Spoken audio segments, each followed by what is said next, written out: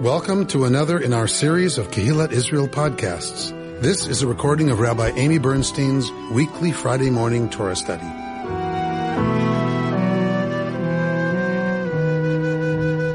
We are in Parshat Re'eh this morning, the book of Deuteronomy. Parshat Re'eh begins at chapter 11, verse 26.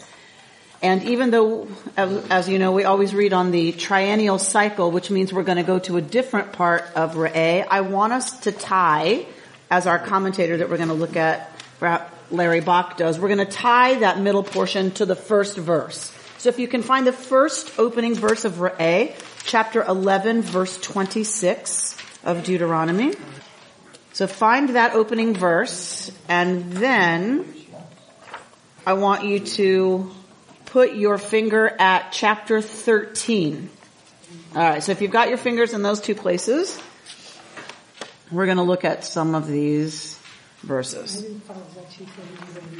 We're going to look at the opening verse, but let's go ahead and read 26 through 28. Someone want to read, please? See, this day I set before you blessing and curse. Blessing if you obey the commandments of your God Adonai that I enjoin upon you this day, and curse if you do not obey the commandments of your God Adonai, but turn away from the path that I enjoin upon you this day, and follow other gods whom you have not experienced. Okay, so this is the seriously impactful statement, and then there's going to be this ritual about blessings and curses on Mount Gerizim and Mount Ebal. We're not going to go there. But the rabbis take this opening commandment from Parshat Re'eh and they expound on it, as they are wont to do, in lots of amazing ways. I want to talk about just a few of them, but let's get really familiar with the language of this verse, because, like I said, our commentators are also going to tie it to the other place in our parsha, the second triennial reading, a little later on. Re'eh means what? See. Re'eh, exactly. It means see. Right? Anochi is talking about whom? I, God. Right? So, in this case, I is God. So, Re'eh Anochi, so behold, look, see, right? Anochi noten. Noten is what? Give. I give. What's the next word? Lifnechem. All right. What is lifnechem? Before them. In front of you. In front of your face. Right, so it's not going to be so simple. What would you need me for? So, lifnechem. Literally, before y'all. Right?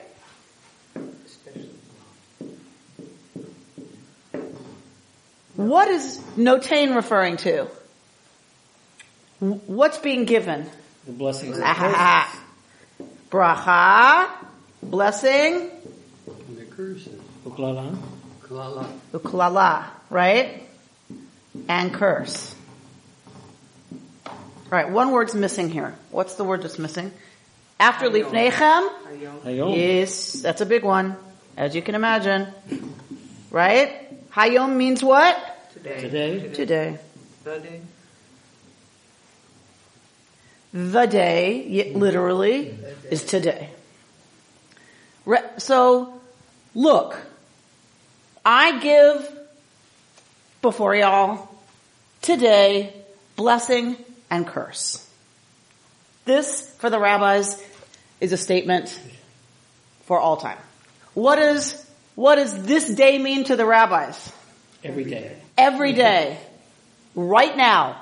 Today. It doesn't mean today, that Thursday afternoon that this conversation happened.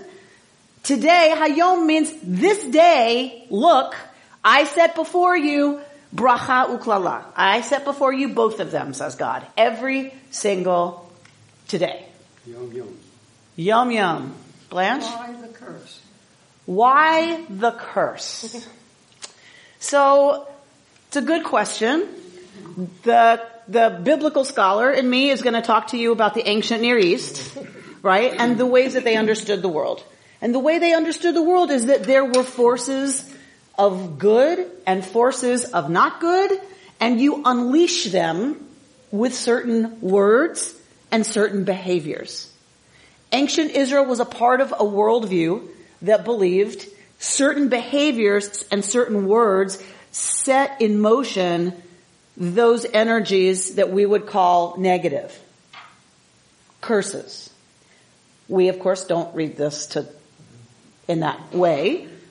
What does it mean for us? I'm going to ask you, but I'll set it up in terms of Torah doesn't come to talk. Torah comes always to talk about what is. It comes to explain the world as it is.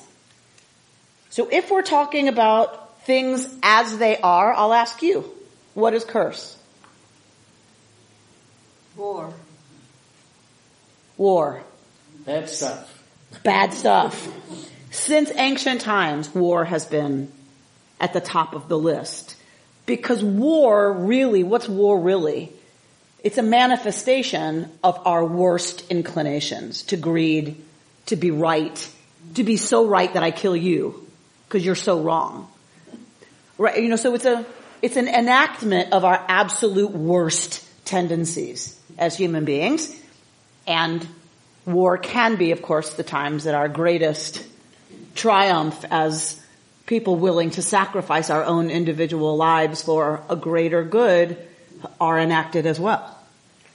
At last week's Torah study, Rabbi Rubin made a big point. Who? Rabbi Rubin, remember him? That there's a vav there. It doesn't say blessing or curse. It says blessing and curse. So how does that change it? Well, it's not all blessing or all curse, but life has, as we probably all learned, its ups and its downs, its goods and its bads. And for the rabbis and for a lot of the commentators we're going to, look to in our time, it really is about the verb re'eh. Both are equally true. Both are equally present. Hayom. Every day, both of these are equally present. So what is the spiritual teaching for us? Re'eh. Look. But that's and not see black and white. Not see in people, in one or the other. world. So to appreciate some gray. And perspective is everything. And perspective, which is directly related to re'eh, is everything. This is so many wisdom traditions' truth, right? That it's really about perception. How would you contrast that with Shema, which is used so much as here? So before, so many times Moses says Shema, like Shema Yisrael. And right. Here it's Re'eh is a different. So in general, I would say, and this is just off the top of my head, I would have to look more carefully, obviously, but Shema to me in Torah language is often about observe. Like observance, meaning do it. Like listen up means take it in. Tishma'u means listen up, y'all. And that means do what I'm about to tell you. Re'eh is very close to the English, oh, I see. Right? I see. What does that mean when we say I see? Like understand. I understand. Right? It's about incorporating something, having a perspective on something, which is a little different than tishma'u, listen up, y'all need to do what I'm telling you. But that's just off the top of my head. Alright, and it's very much, this re'eh used here and many other places is very much like the English, look, I have something I need to tell y'all. Right? Like it's very much the same in biblical Hebrew. Alright. One more thing I want to have us get really clear about. Tell me something about the grammar. What am I lifting up by circling these two if I talk to you about grammar?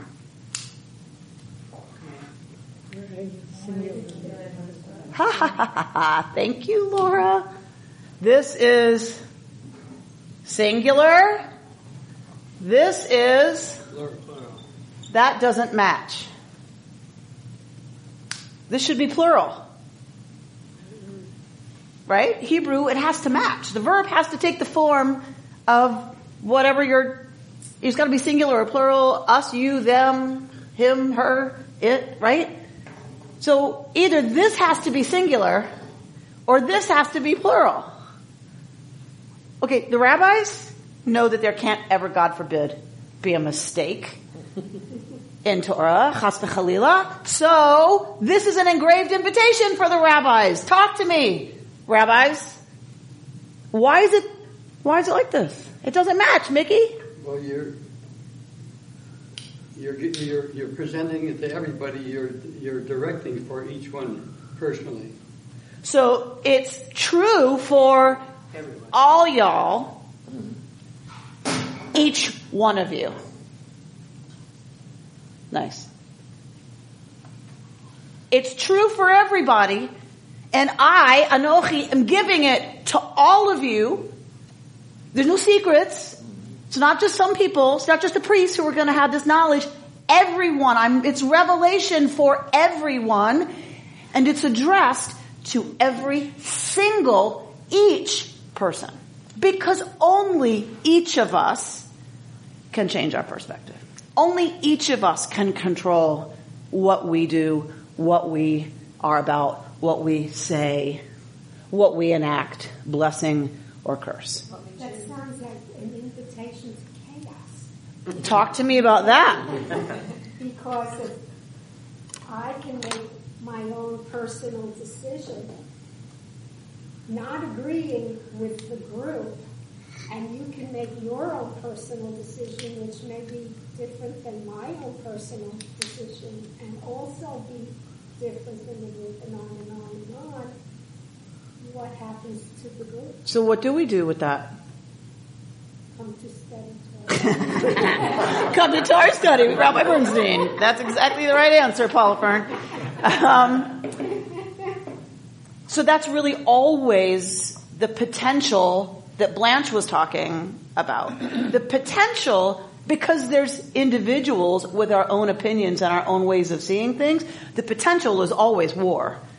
Or always I oppress you. Or, we fight about it. Or we don't talk to each other and go our separate ways about it, right? And if you do that with everybody, you've got a mess on your hands. But it's true. We do each have our own unique perspective. So how does it ever become lifnechem? How does it ever become communal? That's really a lot of, I think, what Torah is about. But Laura has something that she's going to share with us about it. I think that's the answer that somebody for people who take the Torah and the commandments as literally as they can would argue. That's why you have to follow all of these to the letter and not take your own interpretation and modern perspective on what it might mean today. You have to do it, otherwise what you're talking about. So fundamentalism answers you, Paula, with you're exactly right. That would be chaos if we each discerned for ourselves what the right and good thing to do. Thank God, God has told us what to do. And there's great comfort in saying, wow, if we just do what God says, there won't be chaos. It'll be lifnechem. We have revelation. We know what to do. Whew, thank God. Right? Of course, what we know is who interprets revelation. Right? Who interprets what is bracha and what is klala? Who determines what is kosher, what is not? I mean, you can rest comfortably in fundamentalism to a certain extent, but you're kidding yourself if you think it's there in the text. Somebody's got to interpret that text, right? And those are the people who then are making the decisions for everybody else about what everybody else is going to do. Could you spend a moment on today? I think we found after a lot of years that in order to internalize something, you have to keep repeating it. It's not just good to pray when you're in trouble. So this particular idea that wake up in the morning and know that each day there's a blessing and a curse, do it every single day or you never really internalize what it means. I think that's absolutely true. That the rabbis hammer this Hayom business for exactly that reason. They understand any spiritual tradition worth its salt understands practice means repetition. And practice means a commitment again today that I'm going to choose bracha, that I'm going to choose blessing. Would that fit then in the Shema sort of idea? Here, do it today, every day. So we got to tell ourselves several times a day, right? Do it. Rabbi, I have a neighbor of somewhat different persuasion, and he asks me, why is your God such a vengeful God? I don't know how to answer that. Yeah. So, again, they usually are talking about Torah, the God of Torah, the character God that we talk about a lot in here. And in the ancient world, life was violent. It was hugely violent and disruptive, and there was famine, there was starvation, there was disease, there was war. It was constant, your fear that your children would be carried off. How do you explain a world like that, right? So they're projecting onto the world as it is what they understood to be, if there's goodness at the center of the universe, and that goodness is what we call God, then there has to be an explanation for all the tragedy that we see. And either it's random, like the Greeks and the Romans, Zeus hurls something at Hera, she hurls something back, and we get obliterated in the middle. That's one way to look at the world. It just is. It's chaos. Jews didn't do that. Ancient Israel didn't do that. They didn't accept that it was all random. They believed, rightly or wrongly, that there was an all-powerful, all-knowing being at the center of it all that was good. And that means anything bad that happens must be earned or deserved. God is not vengeful. God is just. There's a difference. I'm not saying this is our worldview, that I would not defend that theology, but that was their theology, was that if something terrible happened, if God is good, we must have deserved it somehow. We earned it. We screwed up. And so that's why God has to enact terrible things, because we still don't get it. That's not our theology, but that's why there's a vengeful God in Torah, in my opinion. But there's another side to the God in Torah, and that is a forgiving God. Of course. The Torah doesn't talk of eternal damnation. Of course. And doesn't talk of lack of forgiveness for the evil. It always talks about tshuva and return. But my bet is Reuben is talking to somebody who was a supersessionist. So if you've got a supersessionist, their God is always more loving than our God. Their God turns the other cheek. Ours doesn't. So yes, ours wins in the vengeful category, right? In the violence category, our God wins. Now, of course, they always turn to those texts. That's the other thing. They turn to the text they want to lift up as the awful God so that they can have their supersessionist theology that says their God's better. Their God is more loving and forgiving and died for our sins. Okay, that's not violence though, right? Somebody dying so that, okay, but killing your only son, okay, whatever. But, right, there's an agenda to why is your God so vengeful? There's already an agenda there. There's already a lack of appreciation of the breadth and depth of the God concept, even in ancient Israel. What does the word supersessionist mean? So some kinds of Christianity, they have a vested interest in taking the place of Israel. And so their religion supersedes, the New Testament supersedes the Old Testament. Buddhism doesn't care about our tradition or our texts. Christianity had to, because it's reading itself as the new Israel and a new deal. And the new deal has to be better than the old deal, or why would you do it? It's the new and improved. It's new and improved. So if you have to have the New Testament be more attractive, you need to point out all the ways that old stuff, that's just an angry, vengeful, immature God. Our God Jesus and the Father, right? That's love. That's forgiveness. That's redemptive. I had never heard of the word, the concept. I know. Islam is also supersessionist, by the way. So it's Ishmael, not Yitzchak, who's involved in the binding. 600 years later. I always get down to the personal. And in my life, my mother dreamed her life away. She could not be a mother or a wife. But we kept her at home. My daughter, who was born in 1946, she was born with 3 birth defects. Now the family turned on us. I was the cold-hearted daughter,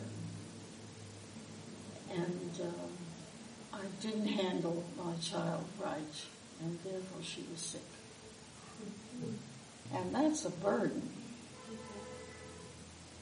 What it did, it made me an activist so I can get the physical health that my daughter needed.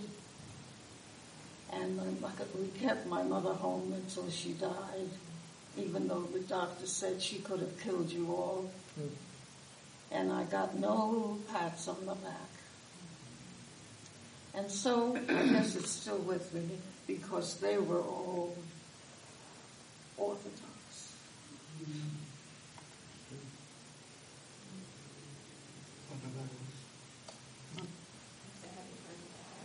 So, Blanche, you are a living example of Re'eh. You were given circumstances that were not what any of us would choose. And instead of internalizing all that was coming at you from fundamentalist Jews, right, and their judgment and their need to put stuff on you so that they didn't have to deal with the tragedy, right, of what was happening, they would put it on you. That feels so much better, doesn't it? You chose, rather than internalize that and let that become about depression and guilt and shame and all of that awfulness, you chose to become an activist. You chose to use that anger, that frustration, that sadness, that whatever. You chose to dig deep and use it as a poet, as an artist, as a loving wife and mother. And that is what the rabbis promise us is possible. You are living proof that it's possible. Because often, don't we want to turn to the circumstances and say that they dictate whether our lives are filled with bracha or klala? Sure we do. If I were richer or thinner or whiter or blonder or fill in the blank, my life would be filled with bracha. And any spiritual tradition worth its salt knows, Blanche, what you just said is absolutely the truth. That the circumstances are the circumstances. What's up to us is perspective. What we do with that. Do we, out of all that stuff that happened to you, you made bracha for so many others. We've heard your stories in here about the ways you were active fighting for people to have housing in a time where they could be told, forget about it. You're the wrong color. Right? And that's the challenge for us. And it's a challenge. All right, let's look at the next part of our text that I wanted us to look at, chapter 13. So holding this as the setting, right? We're not leaving this. We're bringing it with us to chapter 13. So remember, this is the language of Torah. We're not going to take it literally. We're going to parse it, I promise.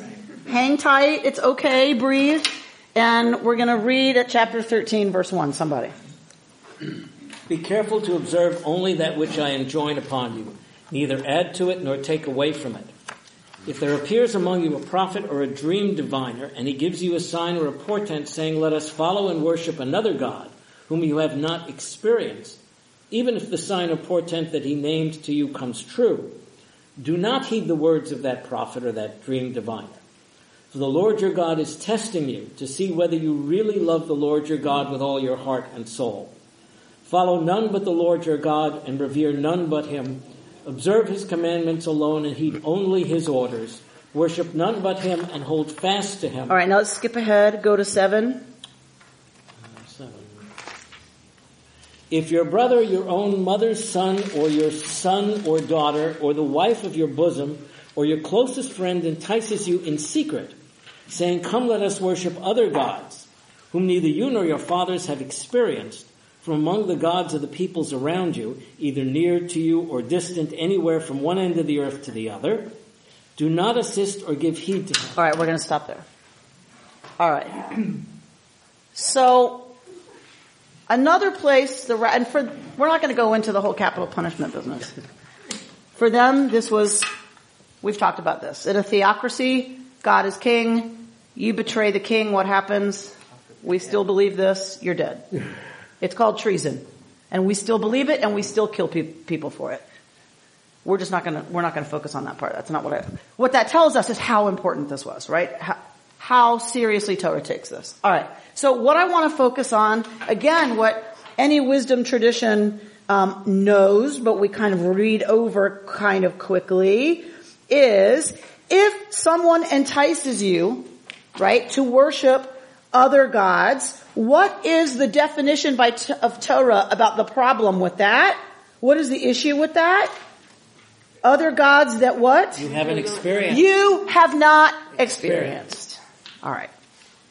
This is hugely important for the rabbis and for our spiritual tradition into today. The key is God doesn't make this claim out of nowhere. Pick me, I win, right? Worship anybody else and you're toast. I'm the God you've experienced. So why would you go somewhere else?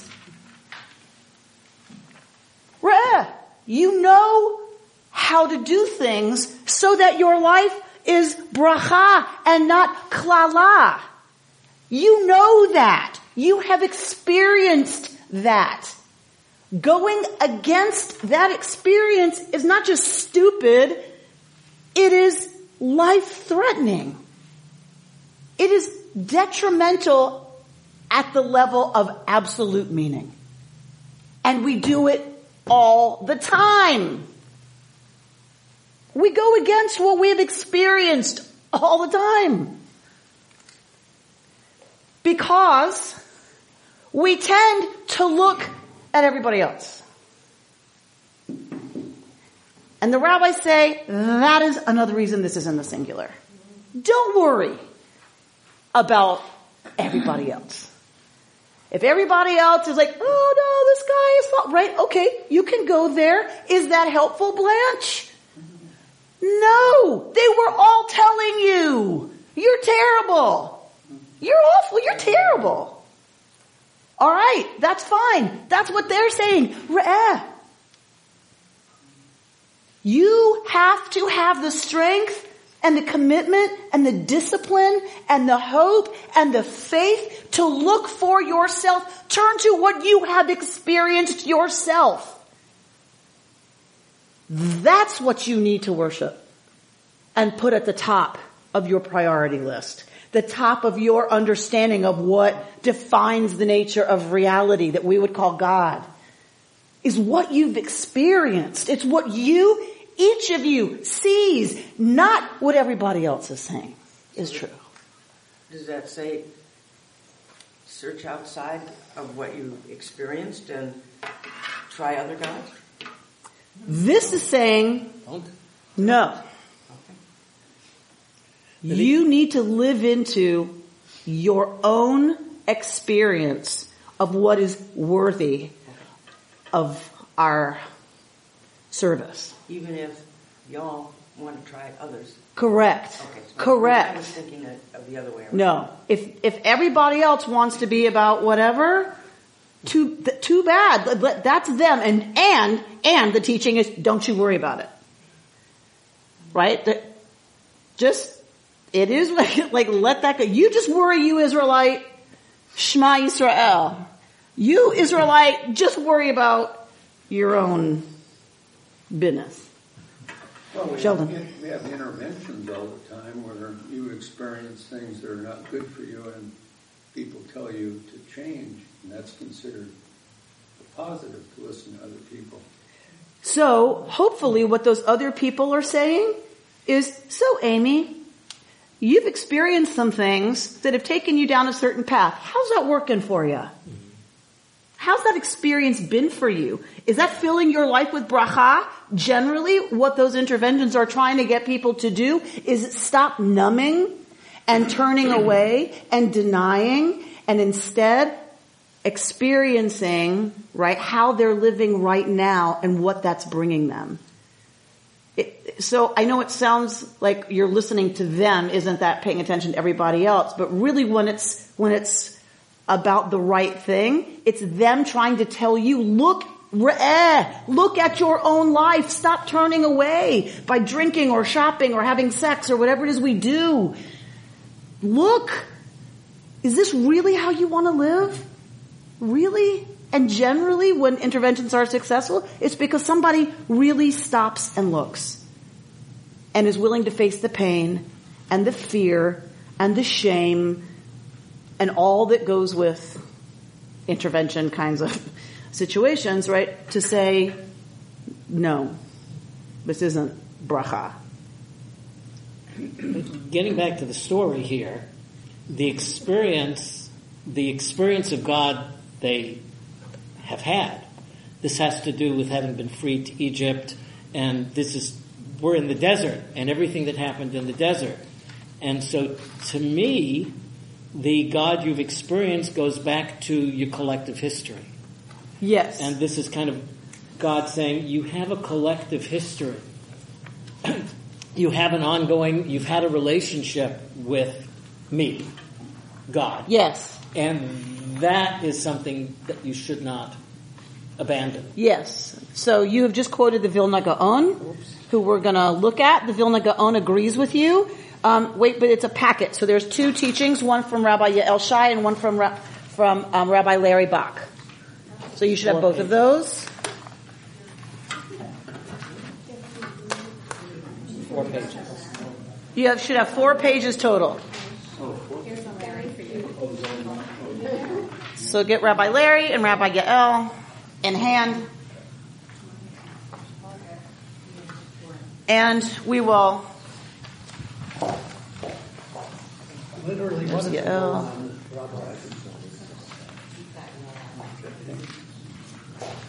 Rabbi, what is it go on? Gaon, a genius. So the Vilna Gaon was the genius of Vilna. He was a smart guy. He was a smart guy. He was a renowned Torah scholar. All right. So we're going to go first to Rabbi Larry Bach. Both of these come to us from the Institute for Jewish Spirituality that you know I've been involved with for a long time. How many pages are we supposed to be on? Well, I don't know what y'all did. I had them in order. 4 pages. All right. Some people don't have any of it. It's 4 pages. So it's coming in. Will you share with Mickey? I will, but I don't have any. Okay. Don't worry, we'll figure it out. Okay. All right, so looking at Rabbi Larry Bach. I don't know what Larry Bach says. It says, one of them says Larry Bach. She's going to read it anyway. I'm going to... Pam knows me. She's going to read anyway. Don't worry about it. All right, so we're going to focus on this term that you have not known, that you have not experienced. And Rabbi Bach turns to Sharon Salzberg, who talks about the difference between bright faith and verified faith. So guess which one we're talking about, right? Gods who are not, that you have not experienced. If it's in our experience, it must be verified faith.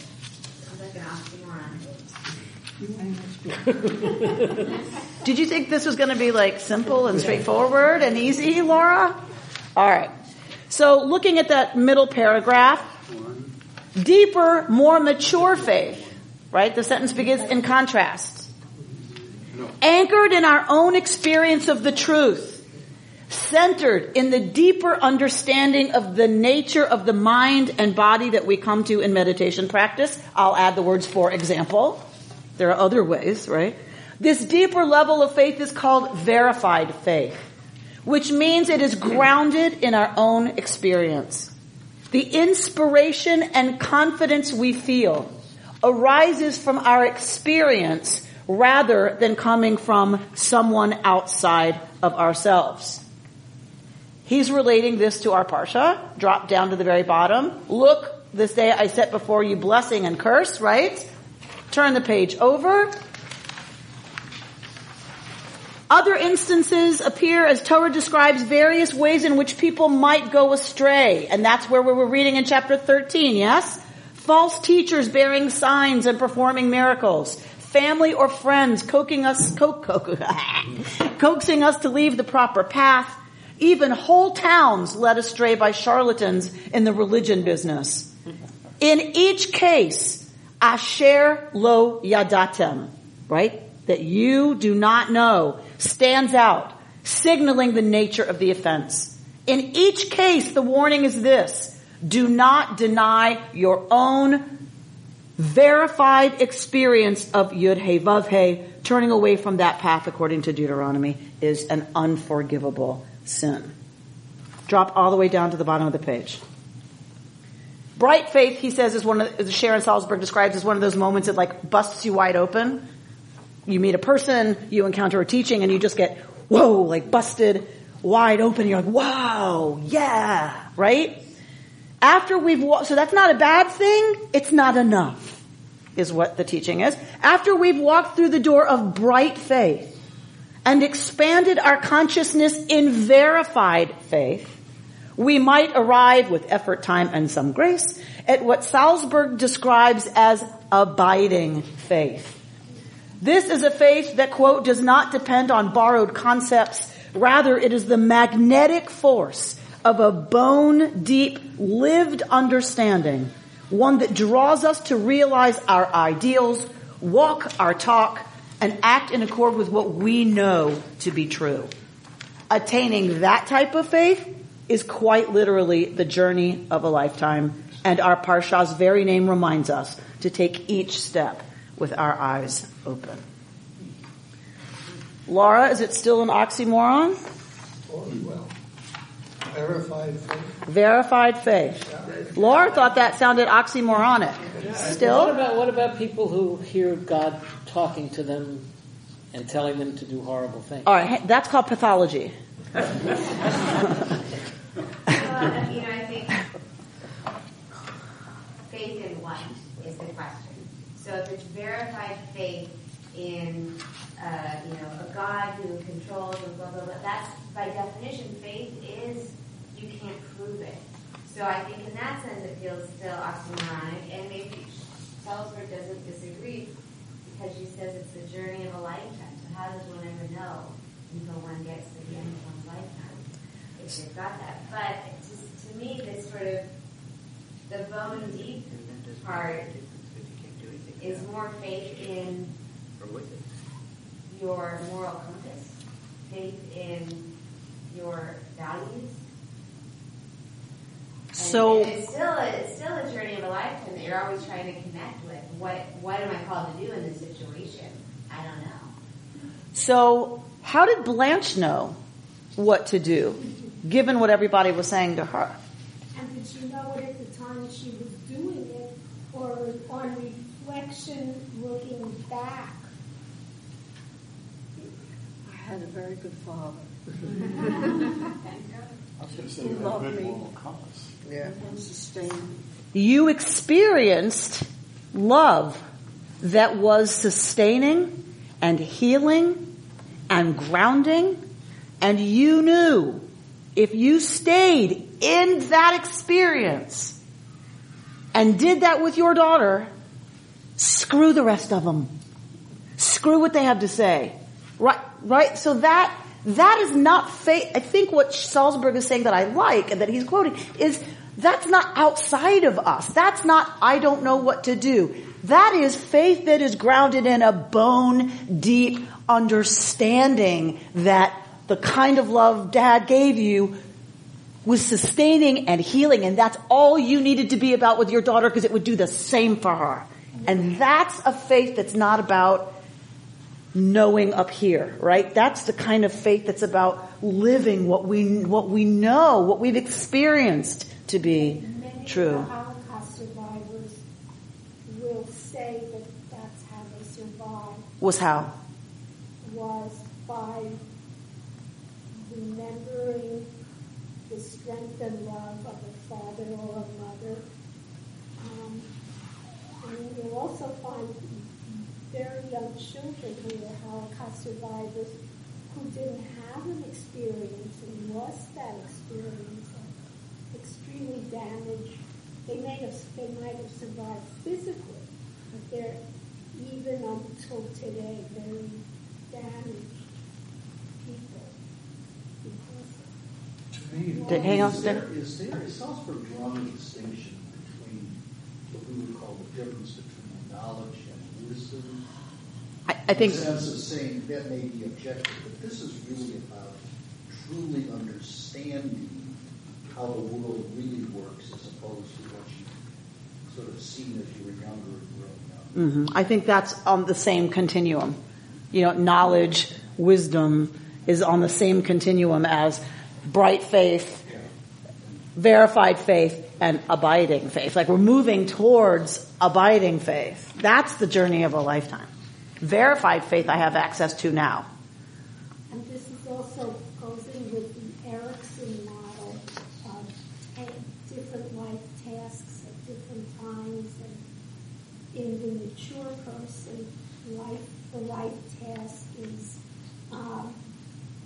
understanding of, in a certain way that you're saying, that putting all together all of these life experiences with right faith and the other faith to get abiding faith to take you toward the end. To me, verified faith means that you have accepted on faith, and I think we all understand the meaning that I'm using, and experience has shown us that it works. That's verified. Verified, you can't verify faith itself except by experience.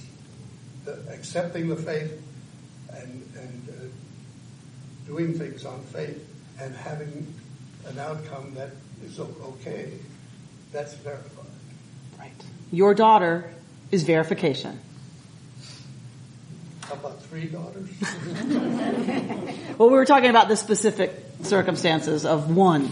Did you ever read the book Under the Banner of Heaven? It was about the Mormon breakaway Warren Jeffs, who truly believed that the modern-day Latter-day Saints are heretics because their faith showed them the right thing was based upon the early traditions of most of the marriages. That was the verified faith that everybody else was a heretic. How this has got to come. How do we know what the verified faith really is? Let's see what the Gaon has to say about it. Let's turn to Yael Shai. And I'm not being evasive, I promise. I don't shy away from the hard questions. Go to the middle of Rabbi Yael Shai's piece on the first page. The difficulties in the details.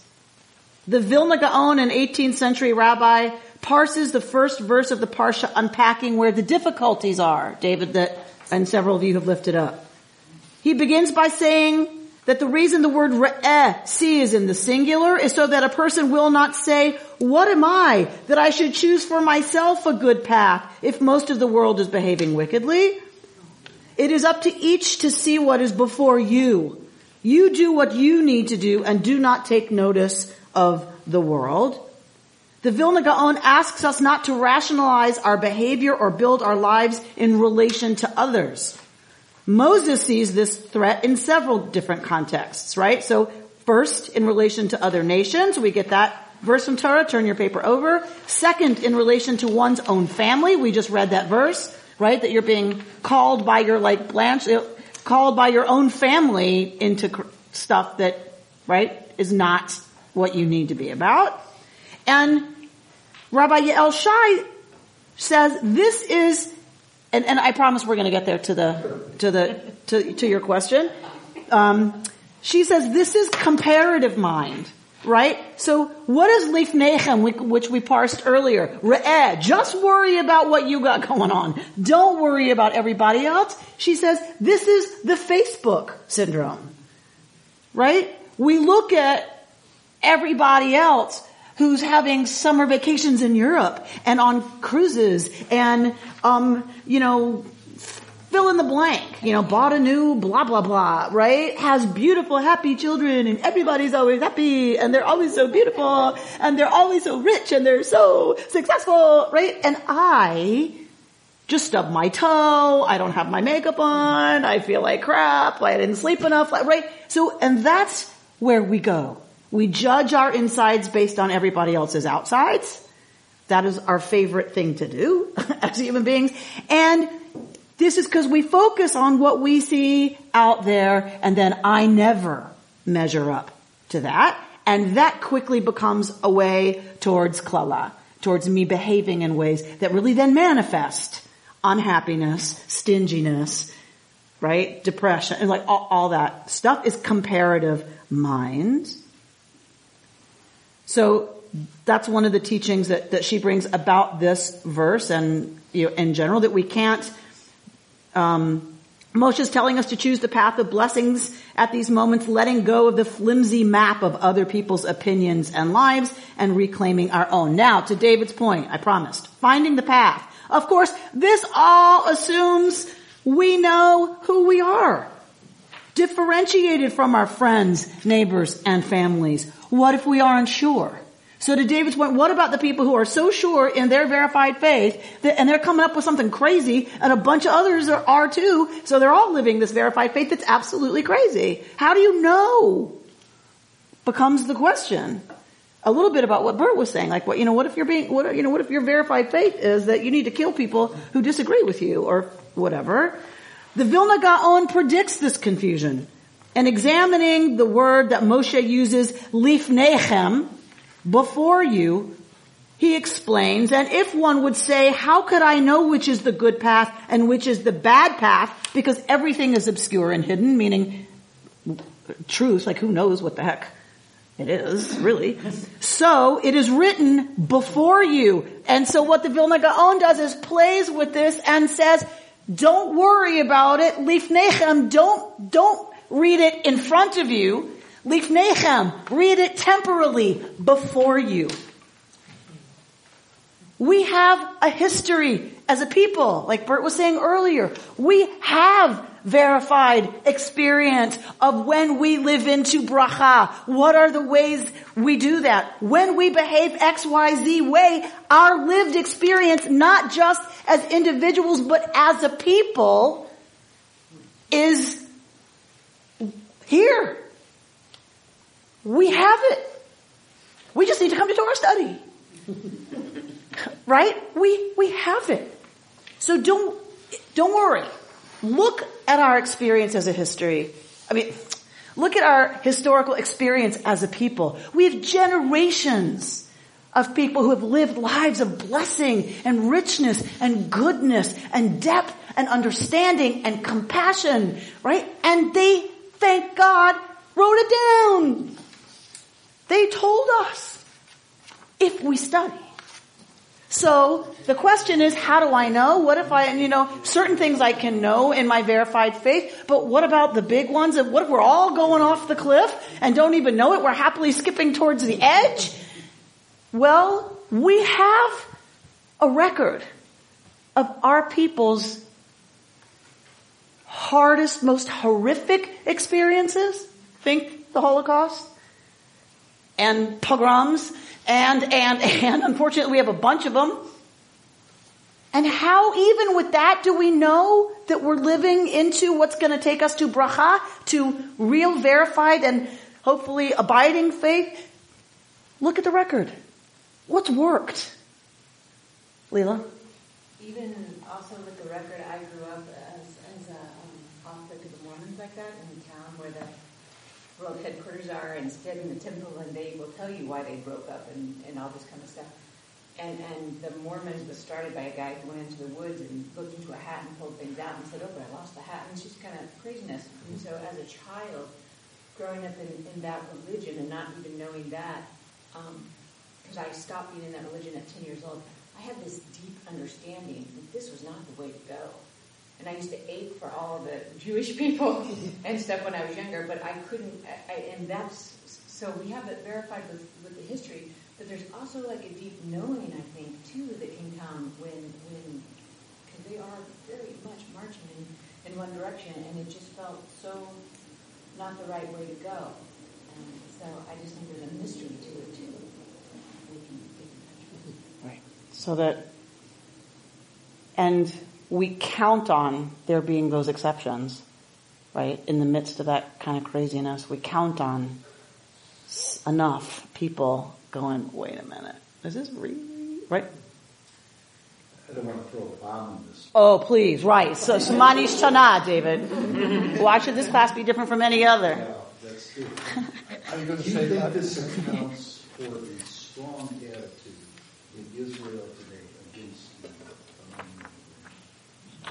verified faith that we have 2,000 years of experience written into our history saying when they say they want to kill us, take them seriously. I think that is definitely what fuels, yes, the kind of strident language and attitude we hear, yes. To them, the community outside of Israel that says, what are you kidding me? That's right faith. The verified faith is make peace. Who's walking the truth there?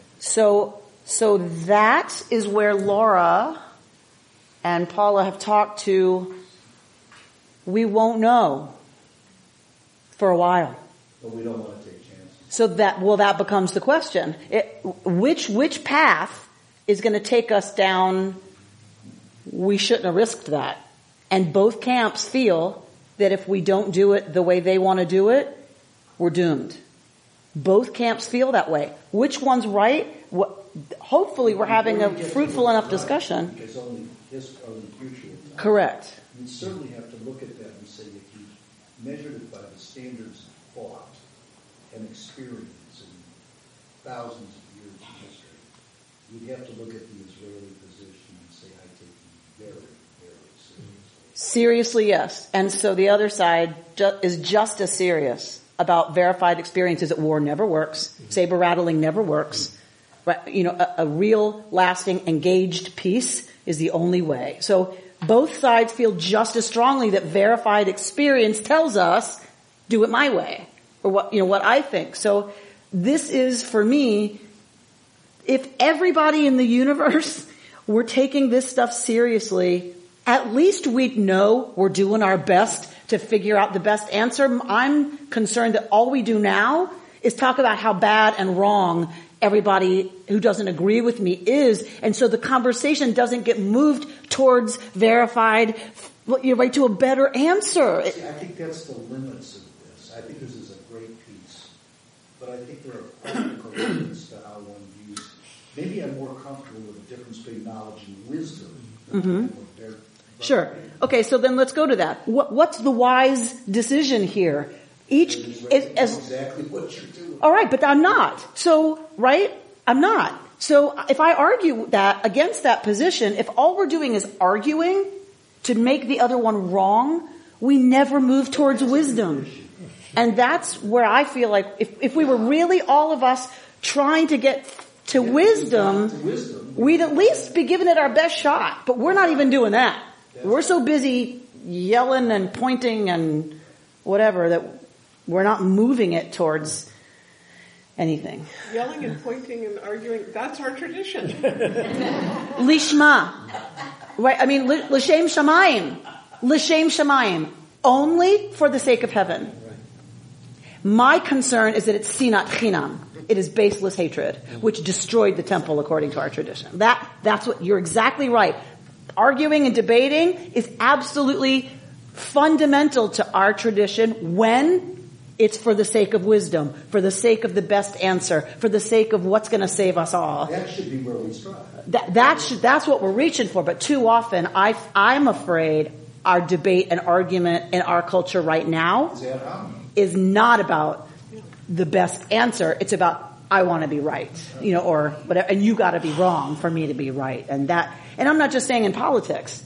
Rich, poor, black, white, right, wrong, Democrat, Republican. It's binary. Our conversation is so binary right now. Whoever said it over here, we're not holding the gray. It's also black and white right now. That I just, this is about, can we just settle down and try to really reach into what's the wise, just thing to do?